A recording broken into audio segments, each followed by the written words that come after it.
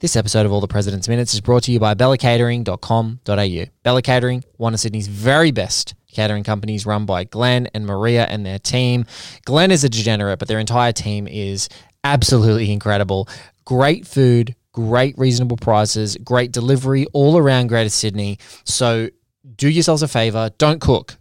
Order some food from bellacatering.com.au. They are going to be a company that has the staying power to survive past COVID-19, but with your help. So if you can, bellacatering.com.au, you can check them out. They are definitely friends of the show and of this series and of all One Heat Minute productions. And we're very proud that they jumped on as a sponsor to All the President's Minutes. We're happy to point people in their direction. We love them dearly. So if you guys have got a few extra bucks and you don't want to cook, really, who the hell wants to cook right now? I mean, you're just looking at that number in Victoria of coronavirus patients go up and up, thinking about things shutting down. Order some catering. Cater for the remaining family. You can get to your house in Sydney right now. Thank you so much for listening. Here's the show.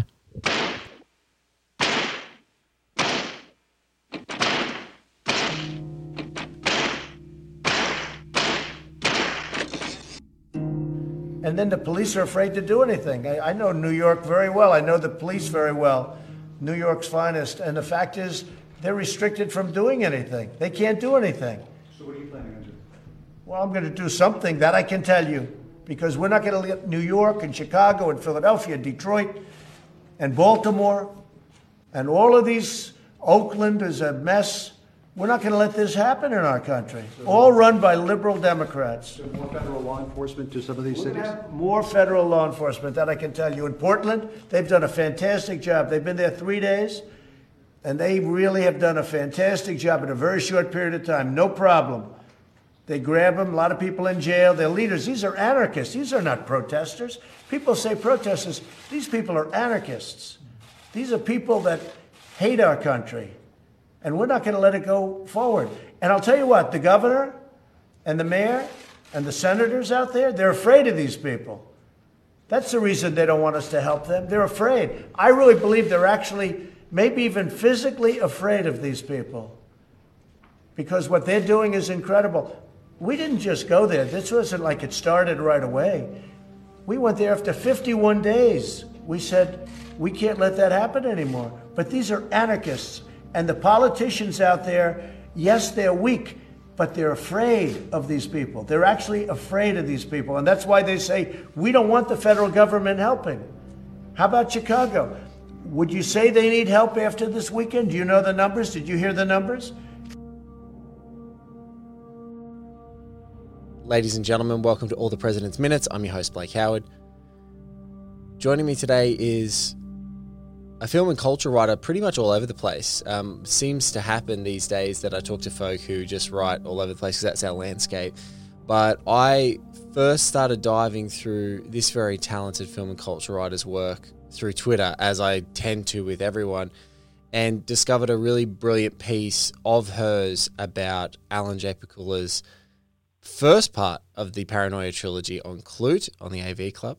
And one line particularly struck me at that moment, which is she was talking about cinematographer Gordon Willis, and she said that his cinematography was like chiaroscuro, which is a brush and a pencil technique in sort of black and white and usually associated with sort of Japanese animation. And I was like, that is such a perfect description of this guy's entire style, and I hadn't ever heard it described that way before. And I continued to obviously follow her and know her, and I was like, this is another person that I want to talk to on this show.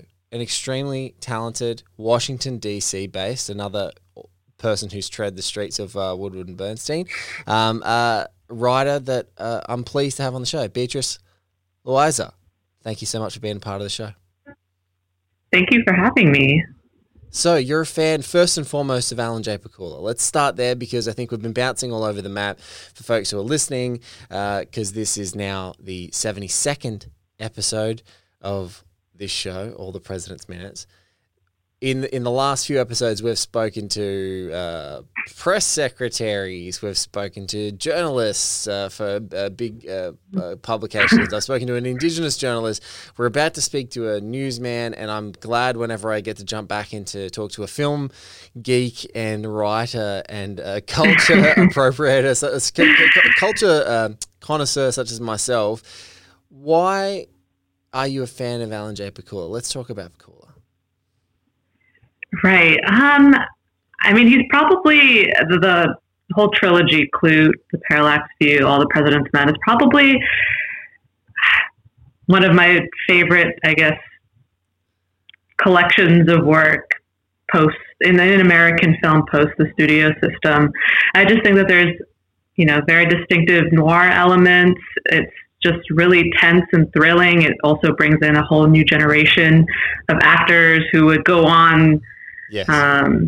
To just have these really brilliant careers, and whom I love, like all of them in very distinct ways.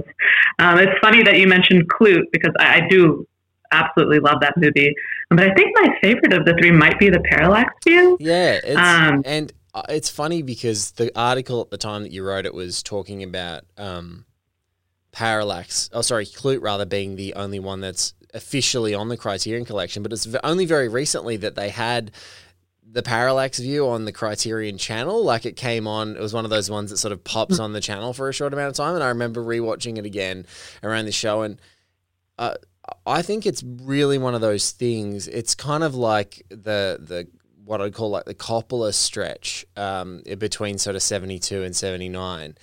I think you can have that experience with Pakula, which is any one of his films on any given day, depending on your mood, because they're all so brilliant. You can just love that one the most. Like, I can confess to you and everyone listening, there's been plenty of times where I've watched Parallax during the middle of this project and gone, this equally is a movie that could totally take a minute by minute scrutiny. It's brilliant. It has so much of that same energy, and it's all very abstract. It's not specific, so you could have a whole deal of fun with it. Thinking from just a pure analytical perspective. It's and yeah, it is it is a very special one, and such a out of type Beatty at the time that he's like just a star on the rise, massively star on the rise. Right. Beatty's great in that. Warren Beatty might be one of my favorite actors, actually. But but yeah, The Parallax View is interesting because, I mean, I think that Clute, just like on a personal level, kind of, hits me in like the gut. It's like I feel it on an emotional level, just as a woman in the city. But The Parallax View, just like the book-ended images, like, how it starts in the, what's it called, the Sky Needle? Yeah, Sky Needle, yep. The Seattle, the Sky Needle and Seattle, and just, having it start out in just like the middle of the sky, and then the very ending when it's in this auditorium. There's something very haunting about the emptiness of that, and I always find myself thinking about these images, and it's kind of like the story almost doesn't matter to me ultimately, but there's something so haunting about those images that I guess is why right now, at least, I would call it my favorite. I love those that cavernous sort of auditorium, that the sweeping shots that just show the true scope of that, they freak me out. They kind of freak me out because I think of, they do a little bit, because it's like in Australia, we have a markedly smaller population. So, whenever we see anything, if there is if there's a 3 million people protest around, especially like around, Black Lives Matter and then Indigenous lives or Aboriginal Lives Matter protests that happened very recently, we were getting great protest turnouts in this country, and that's, 50 to 100,000 people hitting the streets in some of our major cities. And that's all, like, it was an incredible turnout and a great sort of, especially in the midst of a pandemic, obviously. But then you see the scale, like Los Angeles I think greater Los Angeles total population is, I think, the same population as the entire country of Australia. And so, like, when you see those spaces as an outsider, and you think, wow, they're sort of catering to this unbelievable, like, for me, like, unfathomable crowd of, like, people who would just be sitting at these desks and sitting at these tables. It's just like, that's so many people. Like, that would take one of our biggest sporting events to get even that many people, and they'd be crammed into a stadium. It wouldn't be this big, like, just a political event or whatever the inference is in Parallax. It's those ones sort of.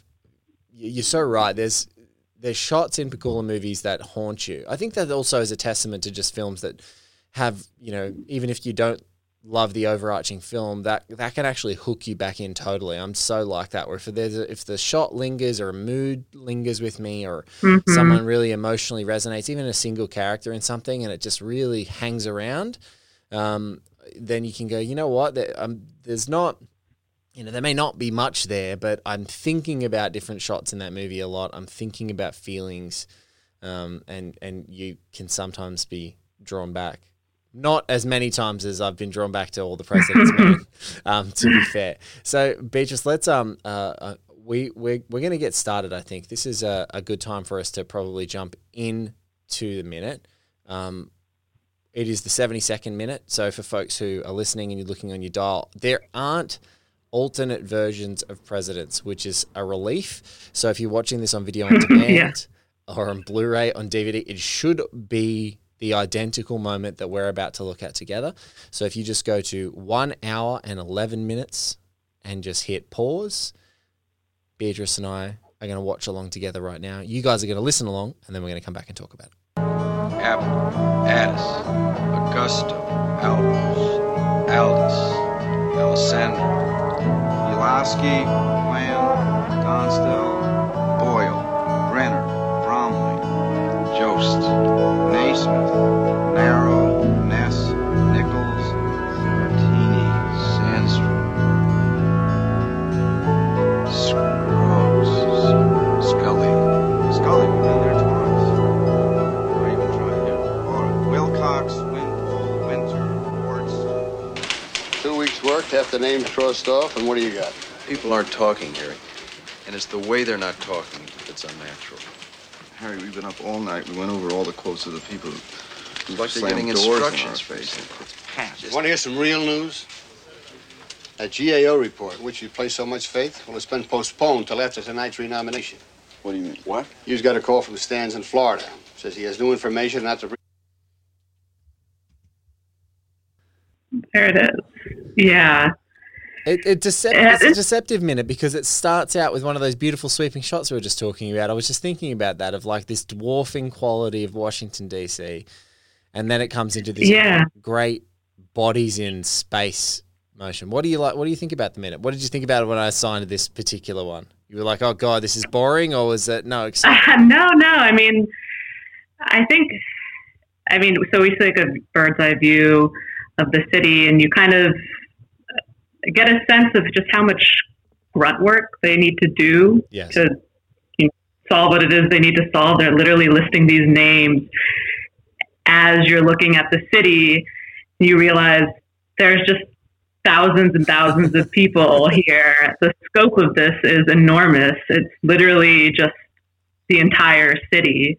So I think visually it's really effective just to convey the sense of just like how much just grunt work they're needing to go through, and just, the listing off of names, and you can just imagine all the documents.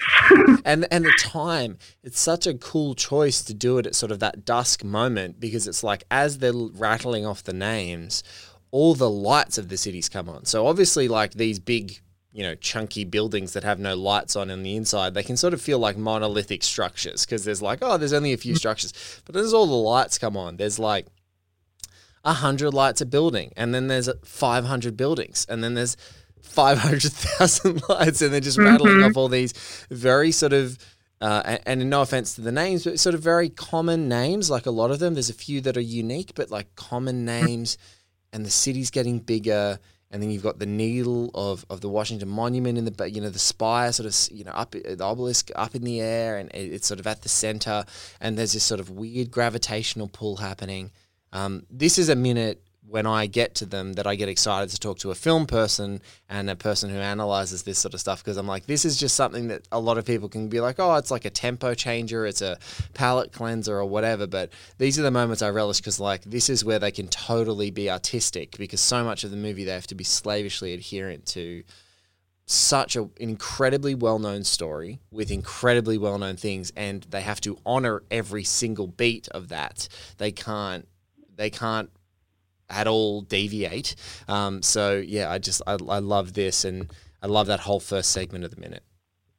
Yeah, I like what you said about, I wasn't even thinking about that as we were watching it just now, but the fact that the lights turn on, I mean, you think of DC brutalist architecture, these like behemoth structures, and there's like just this sense of secrecy to them. Like, there's powerful people inside. There's like all these government secrets and stuff. But then like the lights turn on, and it's kind of gestures towards the fact that, they're also making their way into that space of secrecy, and yes, the lights literally are shining. and their lights are coming on, and exactly. Their lights are coming on. Yeah, exactly. And then there's the great, we transition into the newsroom, and I cannot get enough of how beaten up these guys look. I'm just going to, because Beatrice and I have been looking at this together, but I'm just going to pivot back so she can see. I just like their body language. They look, it's in a movie where Robert Redford maybe is his peak handsome, and Hoffman's hair has never been better. It's never more Vidal Sassoon. Like, it's the most beautiful his hair's ever looked in a movie, I think. Feathery, right? It's beautiful. These guys right at this moment look like, and pardon my French, but they look like shit. Like, they couldn't look any more tired. They look like how I look right now. For Beatrice is alone the one who's allowed to, has the luxury of seeing me. But they just look tired. They look completely exhausted. And there's some really great maneuvering here of body language where Harry is sort of standing up and reading their notes, looking over everything that they've done, and then he shifts his body language for them. He makes a point to come down to their level.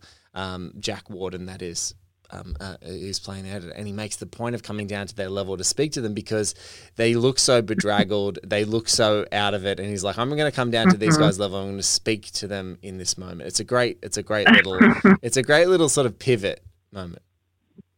Definitely. It's funny that, I mean, they definitely don't look good, but just like compared to, I don't know, just my experience as a freelance journalist, and even people I see walking around DC that I know are journalists, I mean, their clothes is a lot cooler.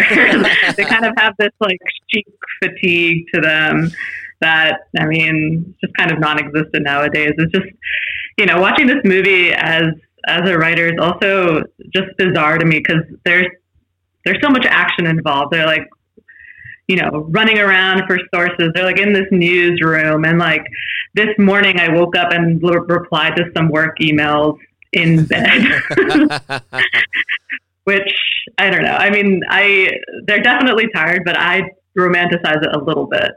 No, I feel you. It's much the same. I think in the wake of the pandemic, a lot of people, because any freelance journalist, and Beatrice can attest to this, is like we kind of, anyone who's doing freelancers, you've got multiple jobs. You might be writing for a company, doing corporate stuff as well, and then you do your freelancing gear. It's like how you support and maintain whatever for your family. And it's like, I think in the pandemic, when people are allowed to set up home offices, they've been probably way more organized than they have been in the past, because usually it's like get up, reply to emails wherever, like on your phone, running around from this thing to that thing, then jump on a laptop, try and type up something. You're doing it in a cafe, you're doing it on the train, you're doing it wherever, and it's sort of, it has that sort of runaround. But I look at these guys, and I look at this newsroom, and I just get doughy-eyed and look at it and go, oh, man, wouldn't it be great to just work with people again? Just have a whole bunch of people like Beatrice and I in a big newsroom on different beats talking about movies and culture writing and stuff and podcasts, and have, we could bring corduroy back. I'm not above bringing the corduroy back. But yeah, no, you definitely look at it with romanticized eyes in this moment. And I just want to bring up, there's one little sort of thing, and I'm going to flip so we can actually pinpoint the moment. If you guys check it out at home, and some of you are as obsessive as I am, if you just stop at the 40th second of this minute, I know that's very specific, but it's just while the guys are slouching down. It's something that Craig Lindsay brought up to me, which I hadn't noticed. A great African American film critic. Terrifically funny guy, but he brought up that the Carl Bernstein's obsession with cycling. And I hadn't noticed it in the movie before, because he is apparently a very noted cyclist. So you see the wheel here, which you see in another scene earlier. You see it beside his desk, but I hadn't noticed there's a poster of a guy riding in front of Carl's desk. And I assume that based on just how damn specific all of the production design is, that that this is, a carbon copy of what would have been at Carl's desk. He was obviously an advisor on the film. And helped to produce it and all that sort of stuff, and based on the novel that he wrote and his life. And so, yeah, it was just really funny when I was looking at this, because Craig Lindsay pointed it out. He's like, did you know that Carl Bernstein is a fierce cyclist? He was known for it, riding around the town. And I didn't, and since did the research. It's just a great little touch that's that's that one time they could use that poster so we could feel a different view of being at Carl's desk, because we, so little of the time we've spent it in that central pod where Woodward works. That's interesting. I didn't know that about Bernstein, but it kind of makes sense in the scope of, DC people are, I don't know where I got this information, but apparently the DC Northern Virginia region has the fittest people in the United States. Really? And it's true. So many people exercise, the amount of little fitness boutique studios and gyms, there's so many. It's an excessive amount. Yeah. And, especially during the pandemic, it's just, sometimes the runners take up the streets like it's a marathon going on, but, it's not. And yeah, and so many, I think, political shows, that's true. Political movies. That's true in Sydney too at the moment. I live in sort of a quiet suburb just out of Sydney, and since the pandemic has happened, I made the point of going for runs usually when my kids go to bed, or those sorts of things, and I was always the only guy on the road, and especially when we have daylight savings time in Sydney, which I was right at the tail end of at the beginning of the lockdown. There were so many more people out, every single day, you would see multiple people. And now working from home and, running at different times of the day, usually at lunchtime and stuff like that, there are people out all the time. And the only other time that I felt really intimidated is my wife and I went to Paris for part of our honeymoon. And I remember seeing the same thing in Parisian streets, all these really, awfully attractive people just running through Paris. And I'm like, God damn it, look at all these beautiful, fit people running around here. This is just it's disgusting. Get out of here, guys. Yeah, that is I think something I noticed in a lot of these procedurals and political thriller movies, just the trope of the staffer, whomever running to the Lincoln Memorial. Yes. Or running through the mall and stuff. It's true. My boyfriend does that. He's a more avid runner than I am, but it's definitely a big thing here. So they're sitting here, they're getting this GAO report on the potential misappropriation of funds is waiting to go ahead, and they're feeling like this is a potentially disruptive force that's going to stop Nixon's locomotive dead in its tracks, to renomination. And this is a moment where they're trying to find supplementary something to help power that news, to help power that report. So there's a government report paired with Washington Post reporting that reveals internal and external, so government reported investigation plus their own investigations together to sort of help mount the pressure on the Nixon administration. But in this moment, they get this absolute beautiful truth bomb by the inimitable Jack Warden, who is actually being quite soft and sweet with them because he can see, I know. he can see that they look like hell, and he's just being probably more sweet than he is in other parts of the film. But nonetheless, he sort of dissuades them of this fairy tale moment that they've got, which is this massive GAO report that they've put a lot of faith in, is being pushed back, and it's not going to affect his renomination. In fact, it's probably going to, under the weight of the fact that he is being renominated, it's going to just drown in the existing coverage of the fact that he's renominated and the fact that he's now almost certainly going to be reelected. Right. Yeah. It's funny in scenes like this and like often in the newsroom, just the way the camera focuses on, footage on the TV, especially like from the election and like Nixon himself. And then that contrast with the fluorescent lights. Yes. I've been watching, in the past months, I was rewatching some of Mad Men, which also figures characters kind of gathering around a TV at times, watching real footage and the fluorescence. And it's funny that in that show, some wonderful moments in some of the best moments of the whole series of them watching history happen. Right. And I think, I forget, what season or whatever, but they do support Nixon. I think the higher ups, Roger and Roger's John the Nixon. Are Nixon supporters. Don't even get it twisted, exactly. Roger.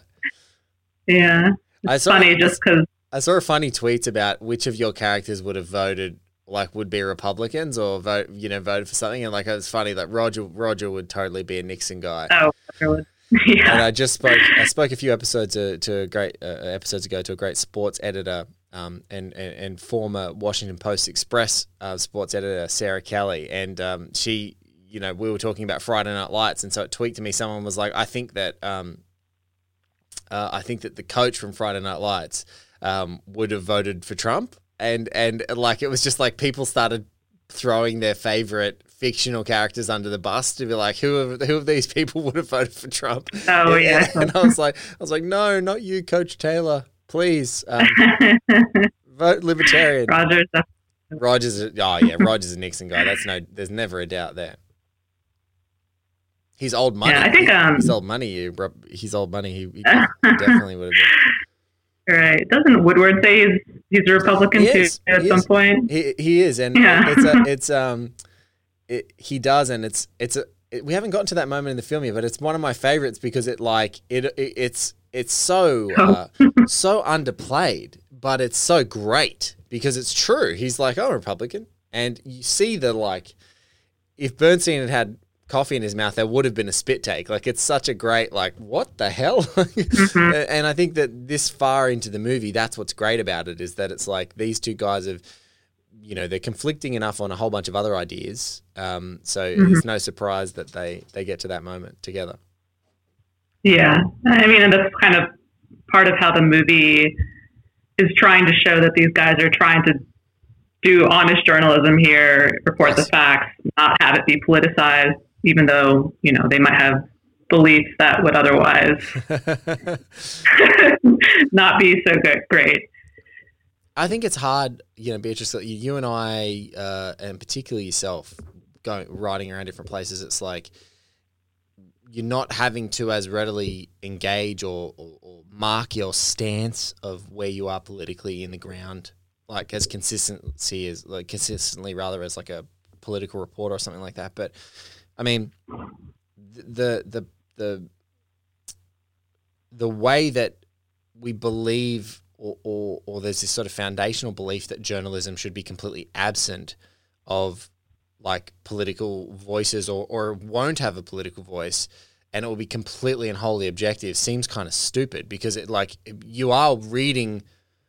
There always might be a twinge of it, but I think that great reporting is ultimately it is stating the objective facts. It might be laced with a little bit of opinion or a voice that has an opinion, but ultimately, like, it's the scrutiny and the strength of the facts that the story is built on, that, like, it's the story. The story is the facts, ultimately, and then sometimes it's the voice that's telling you, but it's like, I think the more and more that, you know, there's this whole thing that the lie of journalism is completely objective. Like, you know, you can see it in the way that there's the sort of bipartisan media in your country particularly, and now one definitely that is it has got its stranglehold in my country, because you know, just different right-wing newspapers criticizing our left-wing, you know, power brokers and governors for not being able to control outbreaks of the coronavirus, much like Trump is sort of on his propaganda wagon about different states and towns that are out of control protesting and things like that, and they're all liberal Democrats and things like that. But yeah, I think that that's maybe one of the great balance elements of these guys, is that, you know, their voice can sort of be objective because they're both coming from completely different angles. So when you do actually meet in the middle, it's probably as objective as it gets, which is why people probably consumed it so voraciously during this time.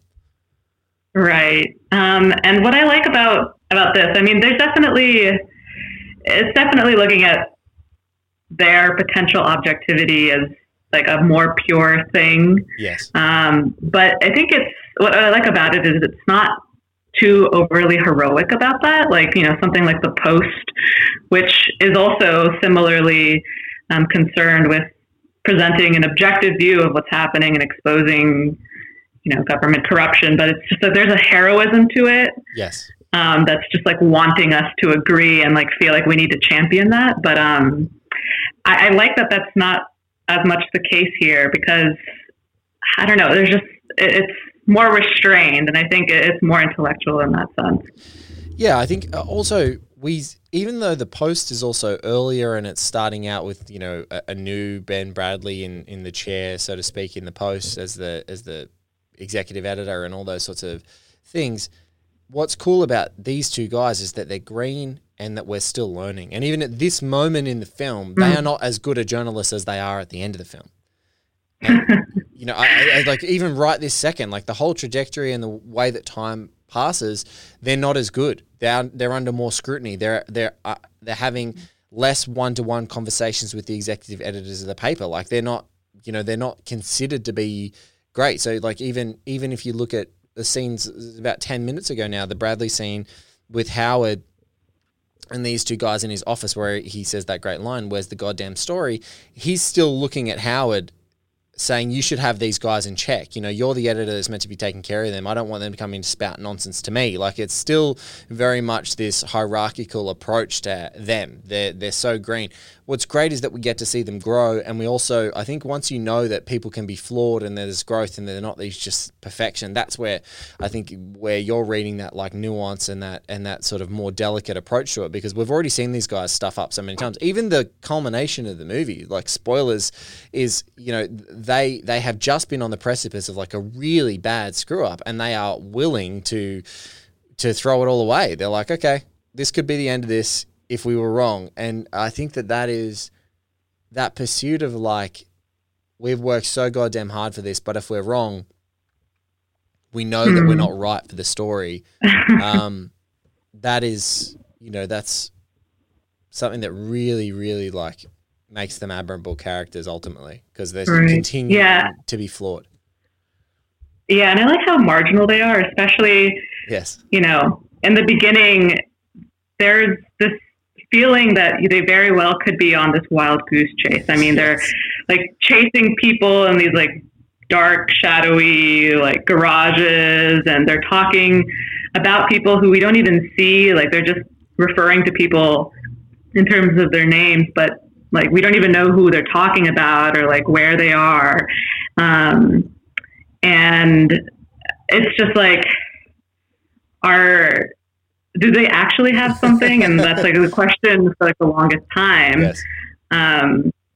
Which I think kind of just fits in to, I guess, Gordon Willis's depiction of DC. I mean, because like, as you were saying earlier, you know, some of the artistry comes out in these like seemingly nothing shots, just like views of the city or like alleyways or, you know, certain DC buildings. But I mean, it's telling that these spaces tend, under through Willis's camera are usually,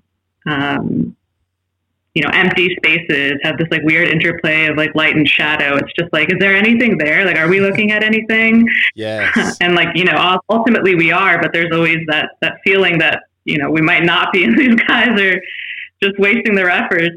And we are now just cresting over the halfway point of the film, and it is still like, when you think of overall how the conspiracy sort of snowballs and this avalanche of stuff happens, really bookended in historical terms. We don't actually see any of it play out in the movie, but right now we still don't really have anything. And so, like, particularly when you're looking at these scenes from Willis, like you said, it's such a great point, is it is still shrouded in darkness. There may be nothing there. And I think I have to credit the very talented writer and editor, Jason Bailey, for coming up with the prospect. He's like, look, Pakula gets Gordon Willis, who's known as the Prince of Darkness, to shoot one of the most well-lit movies that he's ever shot in his life, because it's all in this newsroom. And he's like, and whenever they had any opportunity to be off this set, Gordon Willis went ham, was his exact description. He's just like, they just let him off the leash and he just went crazy to shoot it however he wanted to shoot it and bring all of his artistic pent-up energy to those scenes. And so, yeah, I think all this interconnective tissue, none of it is inconsequential. Like, every second of it is like so rich, and they're really taking their time to say something with it. And yeah, I love just how much nothing they still have right now. Like, we're more than halfway through, and pacing is so, even all the way up into the end of this movie, like, how much do we really know that they have? Right. And that battle, the difference also, like, with the Post is, like, once they get, the Panama Papers, and they're starting to work through it, like, once they've got, the Pentagon Papers rather, once they've got that together and they bring that to the Post, like, they have the thing. It's just about finding the thing. Mm-hmm. So here, I think one of the obviously they're completely different movies, but set in the same newsroom. But that's what I love about this, is like, we don't actually know if they've got it. And I like, you made the great point that they're completely marginal until they're not. Like, even they're teased by the editors. Who the hell are Woodward and Bernstein if you guys care about this story? Like, it's great. Yeah, and like, as the movie progresses, you're more and more aware that they are in fact in danger, which Deep Throat eventually does tell them. But I feel like I was aware of that beforehand, and just seeing them walk through these big spaces, it's just like, you can already see them becoming targets. They're just like little people in these like, like in front of these big buildings, or in these empty, dark areas where they're having their meetings, or, showing up to people's apartments and homes. You're just like, okay, be careful, start being careful. Yeah, there's a moment that comes up, and I love what you said there, which is that there is the sense of dread and danger well before that's underscored. But when it's underscored right in that moment, it's like, it kind of, it really hits the nail on its head, because it's like, your lives are such in danger that I'm just going to quickly sort of shake you and remind you your lives are in danger, And yeah, there's a moment where so many beautiful, well-lit shots of like daytime meetings of either Bernstein talking to his contact at the phone company, drinking out of his tartan flask in the middle of that beautiful park in at lunchtime in DC, and a lot of meetings, whether it's in hallways or whatever, with his FBI contact. And there's this one moment that happens a little bit later in the film, but it's like the moment that really it's the moment that gets me and like makes my stomach drop every single time I see it. Is he's harassing his friend in the FBI, going, hey, like, we went at this, and you guys, we're trying to find out, like, we don't want to get this wrong. And he starts tying his shoes, and they're standing outside, and there's a line up to the White House. Actually, I know exactly what you're talking about. and just a random person who's lining up, seemingly just like a tourist, turns around and takes a photo of them.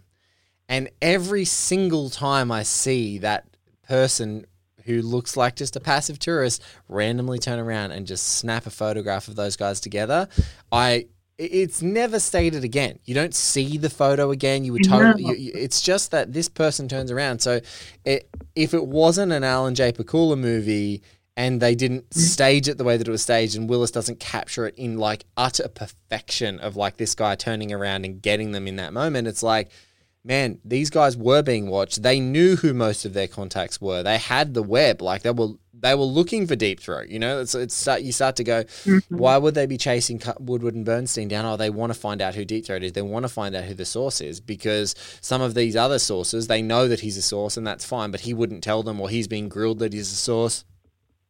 And then later on, it sort of pairs up with the hostility that they receive. But I so agree that, you know, right now we don't think they're in danger because they're so marginalized. But the point from which they're completely not in danger to they are definitely in danger, it ramps up very, very quickly. Right. And just the fact that they're so marginal makes them even greater targets, because they're just random reporters. They're not like, you know, he's not the editor-in-chief. He's just, you know, another guy that's like trying to find a story, but he could kind of quickly disappear. But I like that scene that you pointed out. I always think about that one too, because, and I like the fact that Pakula doesn't create anything like that again, which, you know, for me, it makes me think, how many other times is something like this happening, but like just in that moment, he turns away because he's tying his shoe and like looks and notices that. So like how much more often is that happening? And also, the guy that ties his shoe, like, did he know that was happening? Did he not want to get his picture taken? Yes. Like, I don't know. Yeah, like that FBI guy's tactically tying his shoe to get out of a lot of surveillance photographs of people dressed as tourists. But yeah, look, it's what's your and I'm mindful that we've got to wrap up pretty shortly, so I'll just sort of wrap up pretty quickly with you. Is what's your relationship with this movie right now? When I asked you to watch this again, in the middle of a pandemic, in the middle of the political upheaval in your country, in the middle of DC right now, and this movie, like, how different is that experience for you right now than it maybe has been before? Right. So the first time I watched this movie, maybe like, I don't know, 6 or 7 years ago, maybe, like after I graduated college. So this is like the second time I've ever watched it. And, you know, I was shocked again, just how, you know, 15 minutes before it ended, I was like, man, it's just going to end soon. That's crazy. Because, you know, like as you mentioned before, it doesn't actually like get into the downfall of the Nixon administration. Right. The downfall. Exactly. And it's just like that element surprised me. But it is, you know, I've lived in the DC area all of my life pretty much. But only in like the past 5 years, have I been living in DC. So, I mean, there's definitely a pleasure in seeing, you know, the city's brutalist architecture, the government buildings, the men in suits, just kind of reproduced on screen and in such a beautiful fashion. Because, you know, there's tons of DC movies, but the visual approach tends not to be like the most creative or not nearly as lovely as the way Gordon Willis is able to shoot it. But I think the element that stood out to me the most is, you know, All the President's Men doesn't really it romanticizes the reporting aspect of things. I mean, maybe just for me in particular as a journalist, but it doesn't romanticize the secrecy of the city. Like, we don't get much of the other side. Like, everything really is secret. Like, we just see shadows, names. We don't really get anything about like mystery about what's happening, what's really happening on the other side.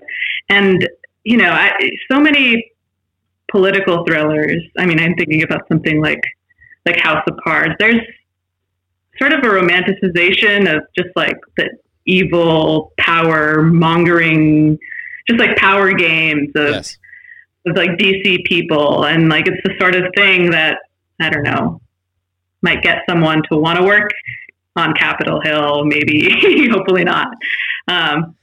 Yeah, so I know a lot of people like that. for every person who relates to The Sopranos as like a cool ethnic family story at the very heart of like a mafia story, there are people who are like, that's really good mafia technique. I want to get into the mafia. There's like that very small percentage. So, you know, if you've been watching House of Cards and it kicks off and you know, you start off as like these aspirational, you know, gung-ho, you know, minor characters who want to make change. You can then also be that person who wants to be, you know, Mr. He Who Shall Be Not Be Named, Frank, at the center of that thing, and get all the power and manipulate everyone. And it's kind of that. It's very sort of Shakespeare. You know, I know that's such a rote thing to say, but it's like the Shakespearean thing of like putting you in the halls of power and watching all the machinations of how things work. Like some of his greatest works do that. But I think that's like an alien landscape for these guys. Right. And it's, the House of Cards, just like strategy games of the whole thing. It also reminds me of, you know, why people like Game of Thrones. Yes. I mean, it's just like the bodies don't even matter. I mean, that's part of the fun of it because people are just playing against each other. And it's funny because, I mean, Game of Thrones is popular everywhere, but there's tons of DC political podcasts, and more than one of them I know have had like side podcasts where they like analyze the politics of Game of Thrones. And it's just like part of the culture in a particular way that I think really speaks to what, you know, DC's political culture is really like. So that is just non-existent in this movie, which I really appreciate because like at the end of the day, I mean, there is something really terrifying about just like the inherent secrecy of all of these institutions and, you know, groups of people that have these just enormous power here in the city. So, you know, I was very cognizant of that this time around. Yeah, this group of this huge body of people that are all playing these power games that seem to be outside of the law, and so that they do this dalliance into like, you know, the working class world, if you like. They do this dalliance into the working class world, and these two journalists are trying to hold them to account because this is like the one, you know, they've slipped, but they know that this is the tip of the iceberg. Like they're never gonna uncover all the secrets. They're barely just trying to find out what happened with this one thing, and then the interconnectedness, you know, fortunately leads to that. And I think I like you. I grow tiresome of like the halls of power analysis, and I think that's such a great point, is that this movie really relishes in that like boots on the ground version. I don't care about your power structures. Just don't break the law. Right. Just don't break the law and do really amoral stuff. Just be in an elected position, but it's like that inherent thing, right? Beatrice, this has been really wonderful talking to you. Thank you so much for being a part of the show. Yeah. You write all over the place. Where is the best places for people to find your stuff, just really quickly while I've got you? I am a regular contributor to the AV Club. That's usually where I'm publishing. I have a website, beatriceloayza.com, but I need to update it. So don't go to beatriceloayza.com. Maybe in like a week. in like 2 weeks, maybe. It'll be. Yeah. It's about a week. It should be fine now because as we're recording this, it will probably post in about a week's time. But Beatrice Loayza, thank you so much for being a part of the show. Great to talk to you in DC, and great to talk to a Pakula fan in this really wonderful minute, and great to talk to a Gordon Willis aficionado in this minute as well. It's been a treat. Thank you so much. Thank you. That was the lovely Beatrice Loayza. You can find her on Twitter at BLoayza, which is BeaLoayza, and at BeatriceLoayza.com. Loayza is Loayza. Beatrice is the normal spelling. You can find her around mainly at the AV Club, but there's a bunch of other places that she goes. Thank you, Beatrice, for being a part of the show. Guys, thank you for listening to the show. If you want to support us, the best thing you can do is subscribe, rate, and review the show on iTunes and those sorts of places, because literally it is the best way to get the show to people who have not yet heard of it, who may love it, and just share it around. If you know folks who are going to dig the show and who love our One Heat Minute Productions kind of deep dives, please recommend them to jump onto this show or to jump onto oneheatminute.com for everything that we do. Thank you for listening to this show. More great episodes and incredible people coming this week, going in to the incredible sort of centerpiece of this movie. I can't wait to share who we've got lined up for you to talk about those minutes. Thank you for listening. If you do have a couple of bucks and you want to sponsor the show, we've got a Patreon, and we also have a link to donate in this very episode on whatever podcast app you're doing. You can click on there. We appreciate your support in any way, shape, or form. Thanks for listening. We'll see you soon.